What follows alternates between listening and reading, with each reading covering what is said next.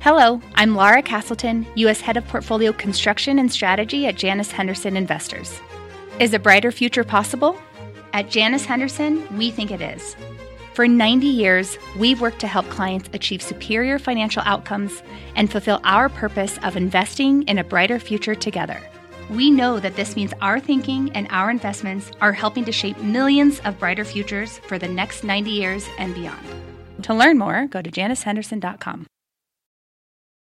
Well, things took a turn, literally, right around 1 p.m. You got your scorecard on Wall Street, the S&P near the lows of the week. Winners stay late. Welcome to Closing Bell Overtime. I'm John Fort with Morgan Brennan. Ahead on today's show, the signals from bonds. It was the busiest week of earnings season, but the big moves in the Treasury market stole the show. We're going to discuss if bonds will continue to drive the narrative for this market. Plus, two CEOs join us to break down their results. The head of cloud cybersecurity firm Cloudflare, whose stock is rocketing higher today, and the CEO of e-commerce giant Mercado Libre also turning in a strong week. But let's get straight to our market panel as we saw gains fade throughout the session to cap off a volatile week. Apple closing near the lows, down more than 4%. Joining us now is Goldman Sachs Asset Management Managing Director Candace Say and Truist Co-Chief Investment Officer Keith Lerner. Candace, you're here on set with us. Welcome to the show. Thank you so much, Morgan. Thank you, John. I want to get your thoughts on what we've seen.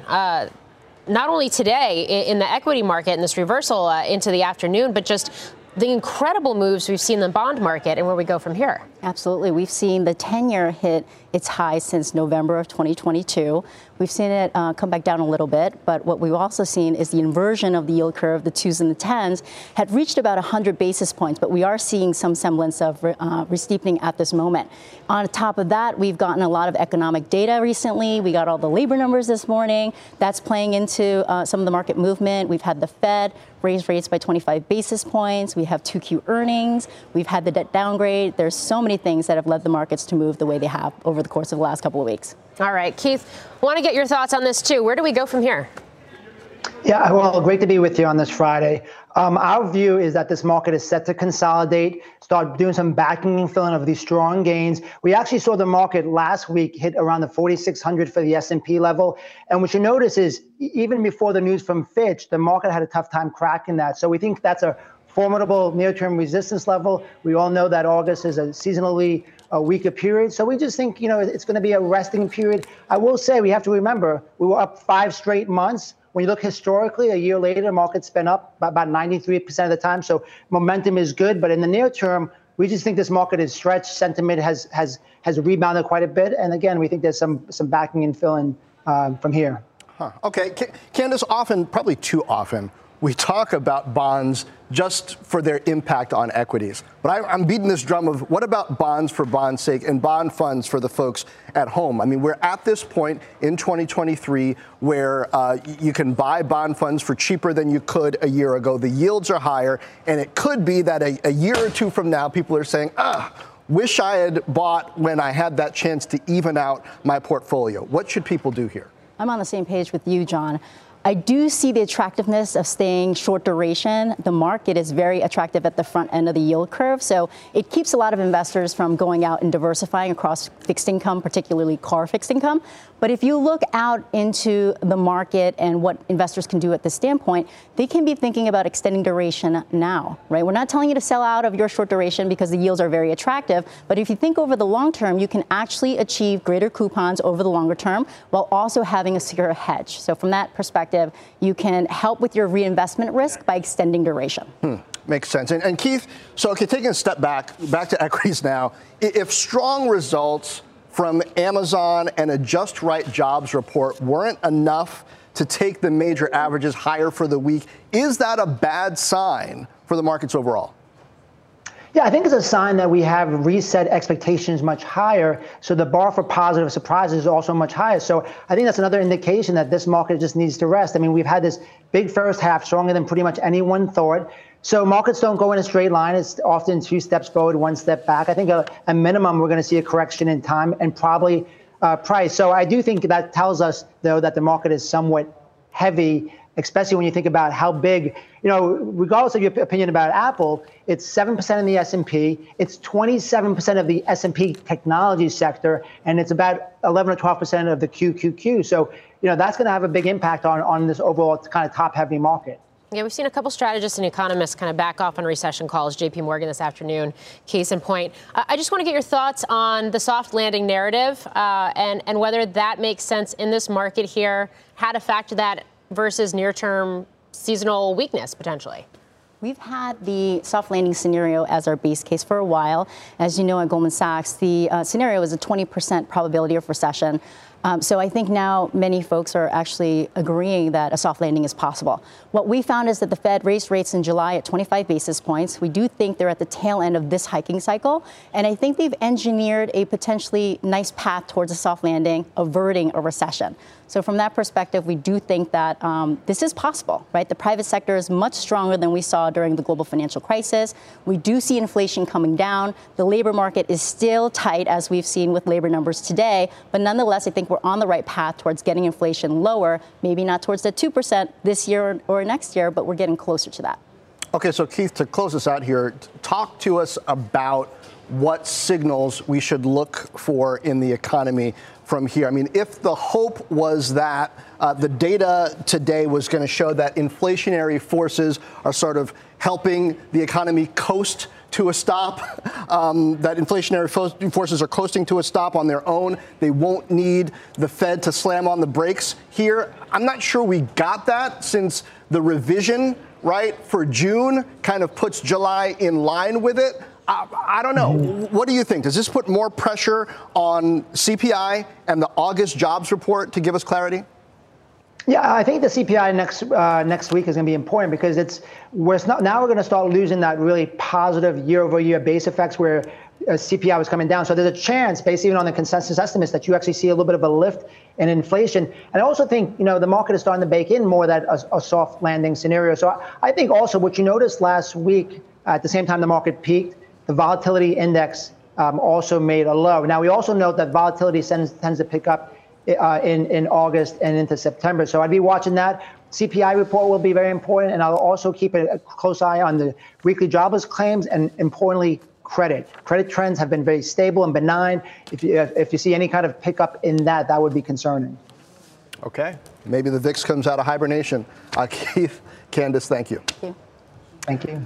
The shares of Apple ending the day sharply lower, nearly 5% after last night's results. Let's bring in senior markets commentator Mike Santoli for a check on the company's bellwether status, which we were talking about yesterday. Yes, and that's too kind, because 24 hours ago I was reiterating my longstanding case that the Apple in itself does not have some kind of veto power over what the rest of the market does. I still do believe that. Obviously, it's outperformed vastly, not just this year, but for multiple years in a row. Here's a couple of years, Apple, Microsoft against the equal-weighted NASDAQ 100. So these are similar stocks, just not market cap weighted. And what you'll see is, sure, they're going to go in a similar direction most of the time. Most stocks go in the direction of the overall market most of the time. But the magnitudes, the levels of outperformance and underperformance in short spans definitely has been more extreme. The other thing I've been pointing out for a while with Microsoft is you see how it's below that level, the peak level it reached before the downturn in 2022. So that broke down ahead, to a degree, ahead of Apple. And so now it seems like maybe we're just in this, if nothing else, digestion mode for the largest stocks. And you see how much of outperformance to the average stock that they might have to give back. Now, another way to compare Apple with somewhat related names is Berkshire Hathaway. Berkshire Hathaway owns 5.8% of Apple. Apple's holdings at Berkshire Hathaway is equivalent to more than 45% of its public securities holdings in general, and more than 20% of the market cap of Berkshire is reflected in its stake in Apple. And what you see right here is really neat and tidy. On a 3-year basis, they were in lockstep to this point up until today, basically, and then Apple's decline brought it lower. But again, you see how much room there was between that and the S&P 500. Even if the movements rhyme, there have been periods of time in the last decade or so when Apple did nothing and the rest of the market has managed to make headway and vice versa. Yeah, and of course we get Berkshire earnings tomorrow. Exactly. Actually. Mike, you and I have been having this conversation for 24 hours plus a couple of years. Yes. But about this relationship between Apple and the S&P specifically, and we were looking at a chart earlier today that shows that they have tended over the last 5 years to track very similarly to each other. That being said, there have been these moments, these pockets where there's been a divergence. Yes, you've had these stretches of time, and it could be over a year when Apple's underperformed, or what's usually happened is Apple sprints ahead so far that it needs to basically, just cool off for a while. And then the rest of the market, especially if it's a value-driven market, if we're talking about cyclicals, that's when you have a catch-up move in the rest. All right. Mike, we'll see you later this hour. It's great to have you here on set with us. Glad to be here. All right. Well, after the break, Needham analyst Laura Martin's first take on Apple and Amazon's earnings, plus what she's expecting from Disney. That's a key report on next week's calendar. And later, don't miss our exclusive interview with the CEO of Cloudflare. That stock jumping today after strong earnings last night. Overtime's back in 2. When it comes to your finances, you think you've done it all. Saving, researching, investing. Now you can take those investments to the next level with Yahoo Finance, our sponsor today. I have an investment account with Schwab and a 401k with Fidelity, and I use Yahoo Finance to consolidate them so it's incredibly easy to manage. They've been helping great investors like you for over 25 years. So whether you're a seasoned investor or just looking to level up, Yahoo Finance can simplify things, putting all your tools and data in one spot. Yahoo Finance takes a 360-degree look at the financial news cycle. From breaking news, original editorial perspectives, analyst ratings, independent research, and customizable charts, they've got you covered. You can see all of your 401k and other investments by securely linking your brokerage accounts. Yahoo Finance gives you insights and helps you see your wealth in its entirety. That big picture perspective helps smart investors become even better. For comprehensive financial news and analysis, visit the brand behind every great investor. YahooFinance.com, the #1 financial destination. YahooFinance.com. That's YahooFinance.com. Welcome back to Mega Cap Tech stocks having very different days today. Amazon rallying after reporting a blowout quarter thanks to strength in its AWS cloud business. Meantime, Apple falling after topping quarterly estimates but reporting weaker iPhone and iPad sales. Its media's turning the spotlight next week with Disney, the headliner, reporting earnings on Wednesday. Joining us now is Needham senior analyst Laura Martin. She covers Amazon and Apple with a buy, Disney with a hold. Laura, okay, so let's talk about Disney, because that's what investors can do something about now. The biggest issue with Disney, it seems to me, is that the Pixar, Marvel, Lucasfilm virtuous cycle has stalled, and I don't see a clear answer to why. All of them put out movies, streaming properties that seem to me either bad or just kind of meh, and it seems like it takes a long time to fix that. So is the stock going to move now based on cuts and ESPN partners only? So I think Disney trades on EPS, and you have a writers and an actors strike, which means no one's making new TV or film content. So everybody's cash flow are going to go up and their earnings are going to go up. And so Disney's P&L is going to look better and it's going to pay down debt faster. Meanwhile, it's not going to be able to make new Marvel or Pixar. So my opinion is those are the best content creators in the world. But right now, nobody's making content. So I think that actually the P&L of the Walt Disney Company will get better so long as the strikes persist, because nobody's making new content.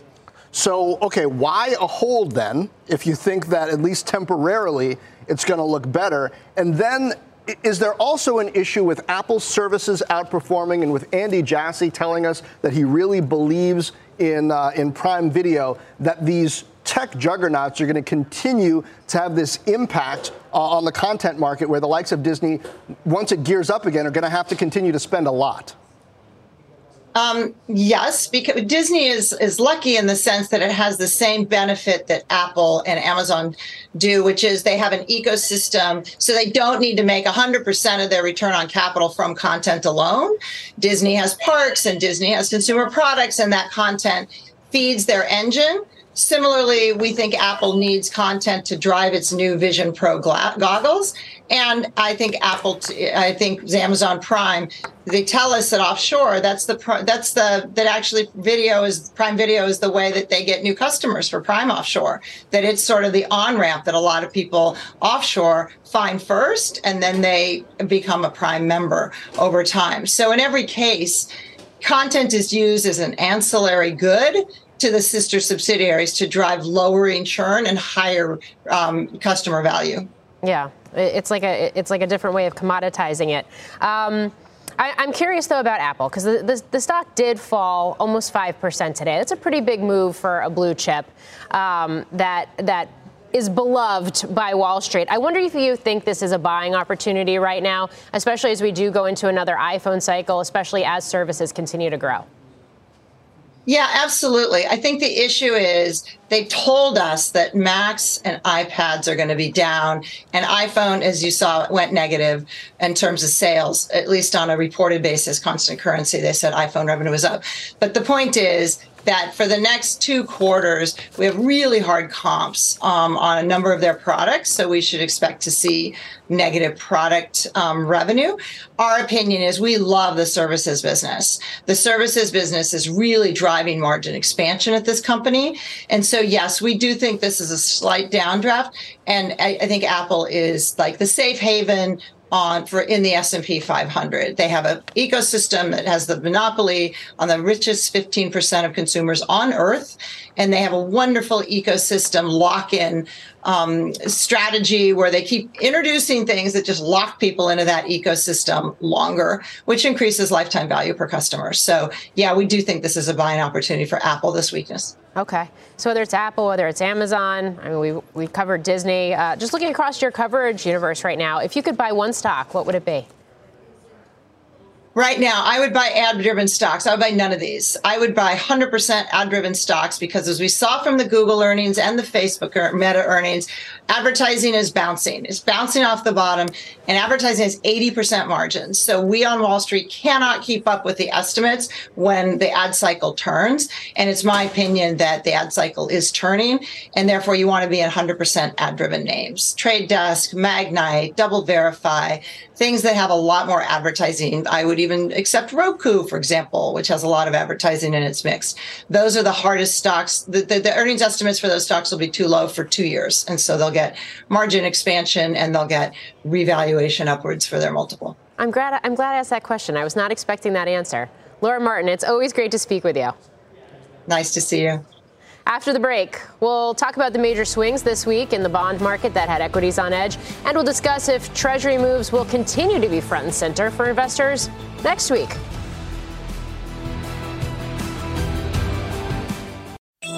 CNBC has quick and easy to understand business news updates at the open, midday, and close every weekday. Markets, money, and more from Wall Street to Main Street. I'm CNBC's Jessica Ettinger. Follow and listen to CNBC Business News Updates wherever you get your podcasts. Yields falling today after the July jobs report came in slightly below estimates, at least the headline number. That raised investor hopes of a soft landing. This comes after a jump in yields earlier this week and ahead of more key economic data next week, including consumer price index. Let's bring in Neil Dutta, head of economics at Renaissance Macro Research, and Terry Wiseman, global interest rate strategist at Macquarie. I cannot, stress enough the moves we've seen in the 10-year and the 30-year yields. And Terry, I'm gonna start with you because we saw a 15 basis point move lower in the 10-year today on the jobs report, but it wasn't that weak or that soft. So I guess break it down for me. Well, look, compositionally, I think there were some soft things in the report. The more cyclical sectors of the economy, like construction, for example, and manufacturing, did see weak jobs growth, and the bulk of the jobs growth came in things that were not cyclical, like education and social services. So, when you look behind the curtains at the payroll number, I think it was on the soft side. Granted, other things were a little stronger, like wages, but I do think that July has been unusually strong for average hourly earnings, not just this July, but last July as well. And I suspect there's a problem with deseasonalization filter at the BLS. Putting that aside, this is a mixed report. I will stress, however, that when it comes to the bond, there really are two narratives out there in the marketplace. There's one that says inflation is going to come down, and therefore bond yields should come down. But there's also this narrative that says that there's going to be a massive wave of issuance coming from the Treasury because of the federal government's incessant spending. And those two narratives are competing with one another. That's why sometimes you see the bond yield fall a lot, and some other days you see it rise a lot, depending on which narrative is in effect. Yeah, and of course, then layer in Bank of Japan and some of the policy changes we're seeing take place there. Neil, I want to get your thoughts on this and whether you agree.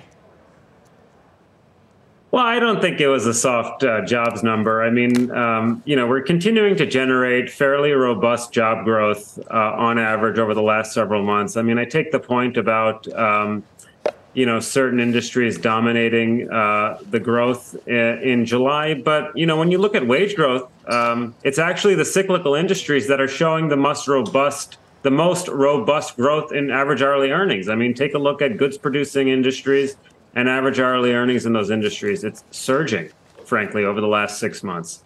I think the labor markets are fine. The unemployment rate is at 3.5%. And I think the risk, frankly, is that the economy reaccelerates. You mentioned construction. New home sales are up about 20% over the last year, and single-family starts are actually down. That's not a sustainable condition. I mean, ultimately, starts are going to have to pick up, and when that happens, builders are going to have to find construction workers to fill those jobs. And these are homes we've already sold, frankly. So, there is some risk, I think, Morgan, that the labor markets actually reaccelerate here.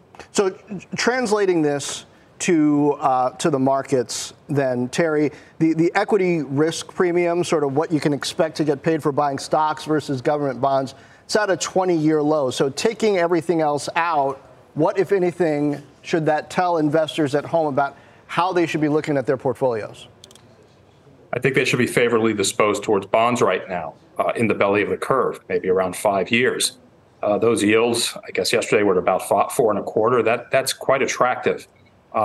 In view of the fact that we probably are seeing a disinflation in the U.S. and it's going to continue into the end of the year. And as a result, the Fed is going to offer much more clarity on peak interest rates. The only thing holding back yields from falling, like I said, is this suspicion that there's a massive wave of issuance coming. But at the same time, hedge funds and most speculators are very short the bond right now. If you look at the futures market, there's a huge short position. So any news that smacks of lower inflation or a bit of a slowdown in the economy will make those bond yields come down a lot. And that could happen over the next few weeks. Okay. So, Neil, going back macro again, what are you modeling or expecting when it comes to what student loan repayment does to this consumer who's, putting a lot on the credit card nowadays, and even if inflation is slowing down, the prices that the consumer is paying for stuff still really high? Yeah, no, I don't think the student loan issue really is that big of a deal. I mean, you model this out, you're talking about maybe 0.2 to GDP growth in the fourth quarter when the loan payments restart. Remember, as I mentioned, I mean, home sales are up. People end up having to fill their homes with things when that happens.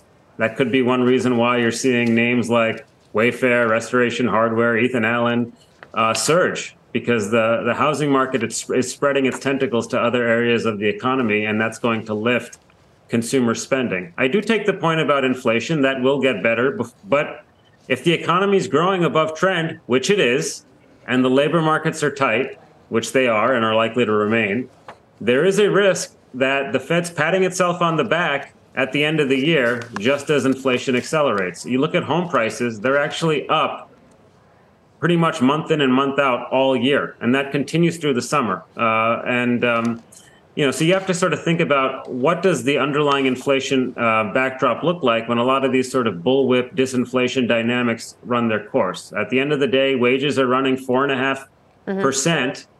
And underlying productivity is around 1 to 1.5. That is not an inflation situation that the Fed can really tolerate unless they want to stop doing their job. And I don't think they will. Yeah.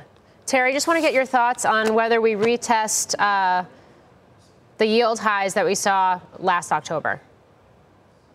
Oh, yeah, we might. And again, it all comes down to how much the Treasury is going to issue and in which part of the curve they're going to be issuing over the next few months. It's altogether possible we could see yields go higher.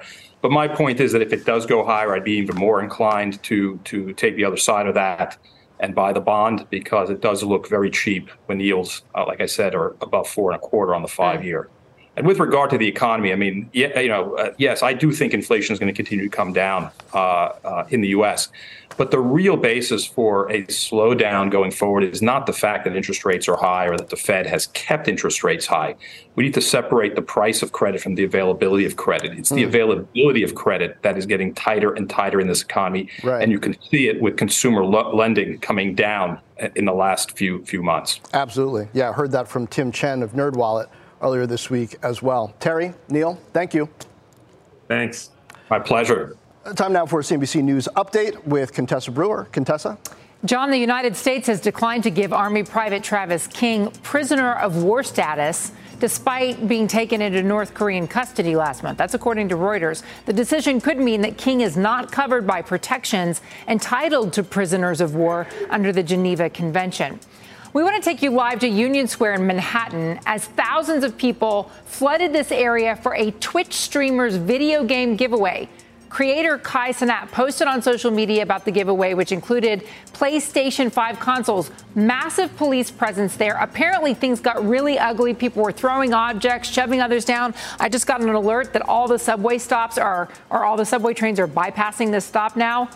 All over a game giveaway, a lot of traffic around there.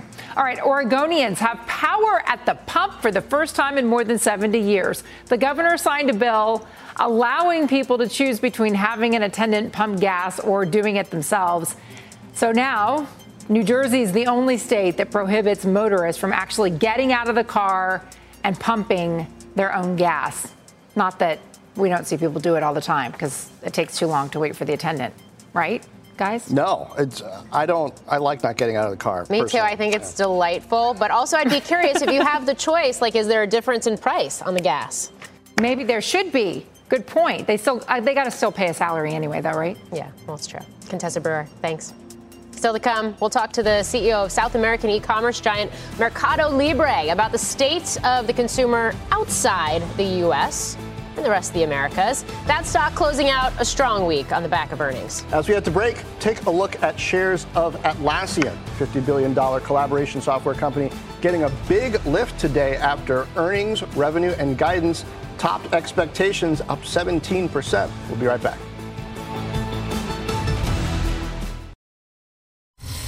Welcome back to Overtime. Mike Santoli is back with his take on the jobs data. Mike. Yeah, Morgan, you guys were just talking about how there definitely were some mixed elements in today's non-farm payroll report. The headline a little bit soft. We had some downward revisions, but then, of course, the unemployment rate was good. This continues to be a bright spot in general for the labor market. It's the labor force participation rate among prime age workers. That's ages 25 to 54. Yes, I am still barely in that window. And it's interesting because there was a time here when we were just into the recovery after COVID that a lot of folks were trying to make arguments that this was going to be structurally capped below the 80% level. We've rarely been above that. As you can see, only in the late 90s and around 2000 have we gotten above there for any real stretch of time. And one of the reasons people thought we were capped is just in general, people at the upper end of this age spectrum maybe just not being willing to come back into work. Maybe it was long COVID. But it seems as if running a tight labor market with good wage growth for a long period of time has done the work right here. So at this point, the Fed seems to be willing to live with this as long as it doesn't feed into broader inflation. So I think we can celebrate it even while being mindful of all the elements of this jobs report that maybe weren't exactly pristine. I guess the question now is how much higher might it go? Are there things like childcare concerns and things like that are still a ceiling?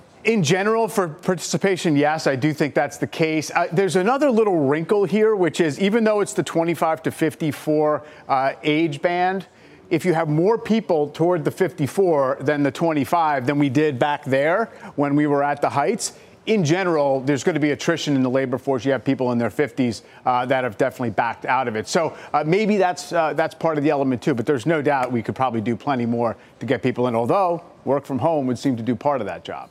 Yeah, I mean, or at least the option. And I think it's great that you highlighted this sort of, prime, whatever, group of, working age, whatever. But it's, and we were talking about this with Steve Leisman earlier today. It's the older workers and some of the boomers, for example, who have left the jobs market and have been putting downward pressure, or at least keeping it stubbornly stuck, that overall labor participation rate right now, too. Which is really why the overall economy would seem to just operate at a lower metabolism in a sense, and therefore the capacity for how fast things can grow, including jobs, probably is lower than we were used to decades ago, because the median age in the country is well up and the population is not growing that fast. And CNBC.com tells me there are lots of people retiring early, living in tiny houses with passive income. So there's that. We got to somehow incorporate that into models. Make it. Thank you, Mike Santoli. For more Mike Santoli, be sure to tune in tonight, 6 p.m. for the CNBC special, Taking Stock. Mike and Josh Brown will break down the tech and bond trades and much more. Coming up at 6 p.m., they got to be double counting Mike Santoli because he was on at 8 and he's going to be on at 6 and he's still in that demo. All right. Data-focused enterprise companies having a good week. Informatica posted results Wednesday. The stock is up about 15% for the week. I spoke with CEO Amit Walia yesterday about how steady AI-fueled demand might be compared with the demand spike we've seen, say, from NVIDIA's AI chips. I think overall, we saw a big spike in infrastructure because I think it was more related to demand and supply. Everybody wanted to hoard a certain part of the infrastructure like chips because they all want it. So I think that was, I believe, a spike that at some point has to get graduated out. I mean, look, it's law of supply and demand over there, right? Because there's not enough AI processing chips. But when you think of enterprises, I think there will be naturally a curve. It may be of a higher slope initially, and it'll settle down. But that'll happen without doubt. It won't be like crazy hockey stick up, belly down. I'm never a believer in that one. See, even during the growth at all cost days, our cloud business is growing healthily above 40%. Some people are growing like 70%. And then from 70%, they all decline to 10, 20%. So I think those booms and busts are not good. And I think we will see good growth. That will be the next tailwind. I call that the next wave of digital transformation will be AI-fueled digital transformation. We are walking into that as we speak. So investors, watch out, maybe a little lumpiness. Now, we will have much more on the state of enterprise spending next when we're joined by Cloudflare CEO Matthew Prince, whose stock is getting a big pop today on the back of earnings. We'll be right back.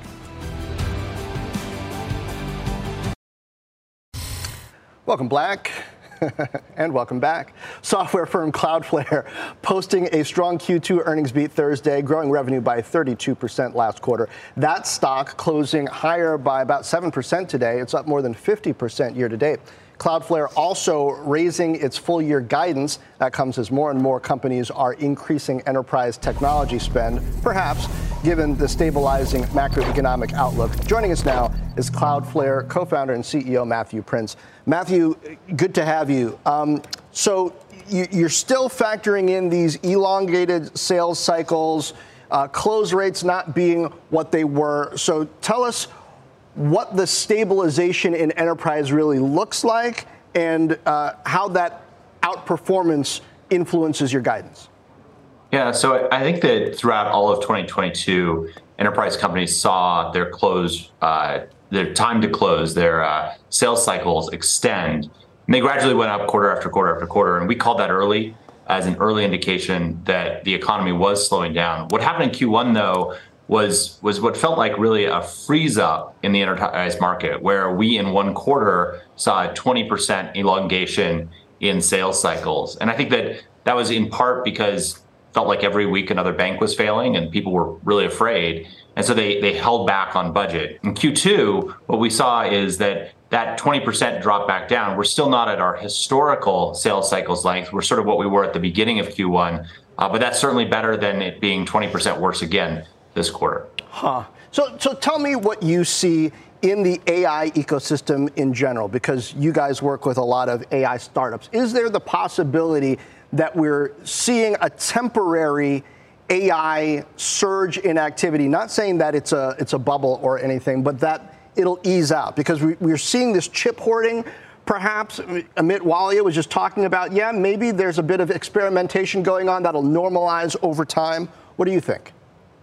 Well, I think that AI for sure is a trend that's going to stick with us for quite some time. And there is a real shortage in the silicon that is needed. What we see from the companies that are using us is that because Cloudflare's mission is to make sure that you can have the data that you have anywhere, you can work across multiple different clouds, we're actually helping mitigate some of those shortages by making it so that companies that are doing AI, especially in the training space, can move their data to wherever there's available GPU capacity and not get locked into just one cloud, hyperscale public cloud provider in just one region. And that's why company after company after company in the AI space is turning to us. We've had a 270% increase in AI companies that are using us. And we think that we are actually the most common cloud company being used across the leading AI startups based on everything that we can measure. So I don't think it's going away anytime soon. And as it's continuing to go, we're trying to make sure that AI companies can get access to the GPUs that they need in order to be training their models and doing their inference. Yeah, and of course it raises, I would imagine, the need and the demand for being able to secure all of those applications and all of that data as well. Yeah, that's exactly right. What is challenging for these AI companies is that every time you submit a request to a chatbot or submit something to be generated by a generative AI company that produces images, that costs behind the scenes somewhere between half a cent and 25 cents, depending on what you're doing. And so what that has meant is that AI companies have turned to Cloudflare to use our platform to make sure that only the good guys, only the real actors are getting access to their tools. So we're literally using AI ourselves in order to protect AI companies. And again, I think that's one of the reasons we've seen such explosive growth in the AI space. Matthew, I think a lot of investors are asking whether they underestimated AWS this week after Amazon's earnings and all of the attention that Microsoft has been able to draw since its announcements in February. Do you have the impression that one hyperscaler or another has a particular advantage yet when it comes to AI infrastructure and ecosystem? Yeah, I think each of the hyperscalers have different characteristics. And if you looked at it last quarter, sort of Amazon seemed like the dog and Microsoft seemed like the leader. I think the real indication there is to measure the sales cycles of those companies. In the case of Amazon, they're very fast twitch. They sell very quickly. They sell a lot of times directly to developers. And again, that means that when you have sales cycles slow down, you're going to see it much more quickly in their business. And when you have sales cycles come back in, that's going to rebound much more quickly in their business. I think we see those same characteristics. Microsoft has longer sales cycles. They're more likely to sell to the enterprise. And so you're going to see that those fluctuations in sales cycles get smoothed out over a longer period of time or show up later in that. And so I think across all of the hyperscale public clouds, the clouds are winning. Who's losing in this space are the hardware providers. And we're going to see, I think, time and time again, those hardware providers are getting replaced with the cloud, whether that's security in Cloudflare's case, storage and compute in Amazon and Microsoft's case. And that, I think, is the real trend that we're going to be following going forward. Unless you're a specialized hardware provider like Supermicro, which has just been, it's been running faster than NVIDIA. So everybody check that out. We had the CEO on a couple months ago. Matthew Prince, really unique insight for investors in there. Appreciate that. Thanks for joining us. Thanks. We have a news alert on Icon Enterprises. Seema Modi has the details. Hi, Seema. Hey, Morgan, Icon Enterprises confirming that the SEC is looking into the company's corporate governance and structure. No claims have been made against Mr. Icon himself, but it does follow unconfirmed accusations from short seller Hindenburg and a dividend cut that did send shares down today. Stock down just about 2% right now. Morgan? All right. Seema Modi, thank you. Up next, we will discuss the global state of the consumer. Or consumer spending, I should say, when we are joined exclusively by the CEO of Latin American e-commerce giant Mercado Libre. Stay with us.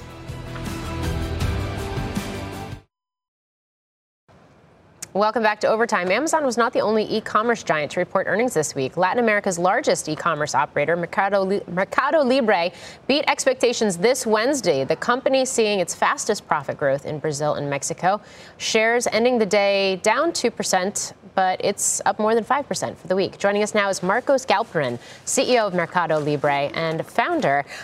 It's great to have you on, Marcos. I guess just walk us through what you're seeing in terms of the health of the consumer in Latin America, particularly in these markets that really shone bright, like Brazil and Mexico. Hi, everyone, and thanks for inviting me. It's great to be here, Morgan. So the consumer in Latin America is rebounding very healthily after the pandemic. We're seeing strong growth in e-commerce across the board. We grew north of 50% on our e-commerce business, over 100% on our fintech business. So we're seeing very good growth, obviously secular growth with respect to the internet in general. Your expectations for whether that continues to accelerate in Brazil, especially when this week we saw a cut by the central bank there that was much larger than had been expected. Yeah, that was very good to see. Brazil was probably the first country to start raising interest rates. Inflation has come down pretty dramatically. It has relatively high real interest rates. So it's good to see that the central bank took this measure and brought down interest rates by 50 basis points. I think that will also probably help the consumer and in general consumption to continue growing. Marcos, strong e-commerce results. Some on the street are describing the fintech results as mixed. Lay out for us what the main drivers of fintech growth are, kind of what's happening with point of sale and consumer trends in the countries that are most important for your growth in total payment volume. Yeah. No, we were very happy with our growth in total payment volume. I think it was north of 90%, reaching $42 billion for the quarter. We grew very healthily, both in online payments, in our point of sale business, which is offline payments for merchants. We saw strong growth as well in our wallet, payments, peer-to-peer payments, or payments, to top up your phones and things like that. So our wallet is growing really very, very rapidly as it is becoming a mainstream way of paying in the region. We are seeing cash losing market share in payments, and digital payments growing very rapidly. So consumers are really using their telephone as a wallet, and we're seeing a lot of growth in that aspect as well. And then finally, in fintech, we have a very important arm, which is our credits business. We saw our credit portfolio grow very nicely with non-performing loans very controlled. So overall, very profitable growth. It was a very profitable quarter for us. That's why we announced on Thursday evening, and our stock price. Sorry, on Wednesday evening, our stock price was up 10% on Thursday. So I think that the market liked the results as well. Okay, so you said defaults are non-payment is under control. Within what band is that? I mean, I don't know how new that business is for you, but how close is it to being at a level of concern? When would you know? No, so we have $3.3 billion of loans on our portfolio. This business has been going on for 6 years for us. Obviously, as interest rates started to go up, it was a time when we wanted to be very careful because we had never experienced portfolio growth in an environment of interest rates going up. That happened throughout last year, particularly in Brazil. But we continue to see very profitable growth on our portfolio. And now, as interest rates are coming down, we expect that to continue. So I would say overall, it's a very healthy portfolio. We have also launched our credit card in Brazil, and our last quarter was for the first time where we saw our the cohorts for that quarter in terms of credit cards being profitable as well. That was the one area where we had been investing, meaning the credit card wasn't profitable, but now it is. So we really have, and we started to also grow the number of credit cards that we are issuing both in Brazil and in Mexico. All right. Marcos Galperin, CEO of Mercado Libre. Thank you. Thank you, guys. Disney headlining another huge slate of earnings next week. We'll discuss all the potential market-moving news when Overtime returns.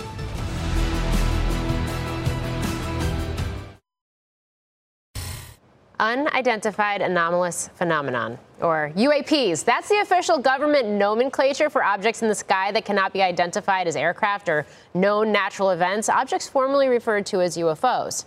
Hundreds of military and commercial pilots have reported UAP encounters. The Pentagon has released several videos in recent years showing some. NASA formed a team to study the phenomena. And lawmakers have been investigating, including last week when a House subcommittee heard testimony from 3 former U.S. military officials. One of them was Ryan Graves. He's a former Navy FA-18 fighter pilot who has had his own UAP encounter and says these events are common and pose national security and flight safety risks, and not just for the military. For a commercial aircrew, if they actually gain sight of something, there's a decent probability it could be significantly closer to that commercial traffic and pose a safety risk. And so as aircrew are potentially seeing these objects, paralleling them for 20, 30, 40 minutes with the FAA controllers not being able to see this on their radars, that's a cause for concern.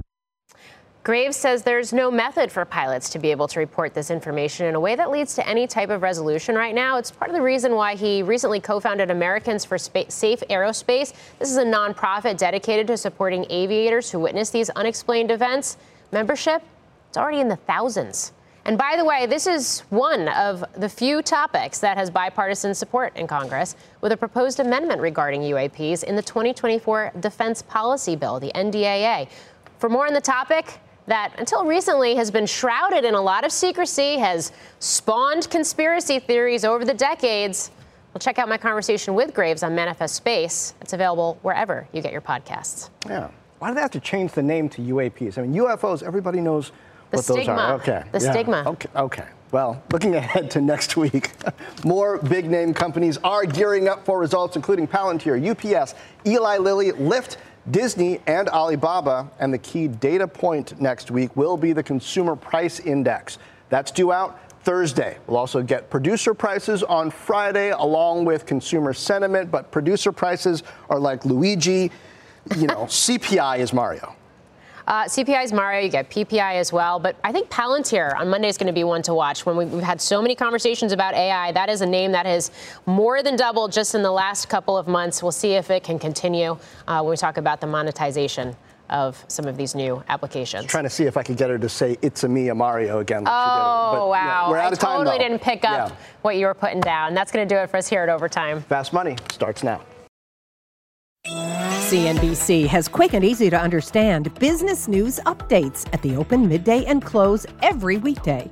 Markets, money, and more from Wall Street to Main Street. I'm CNBC's Jessica Ettinger. Follow and listen to CNBC Business News Updates wherever you get your podcasts.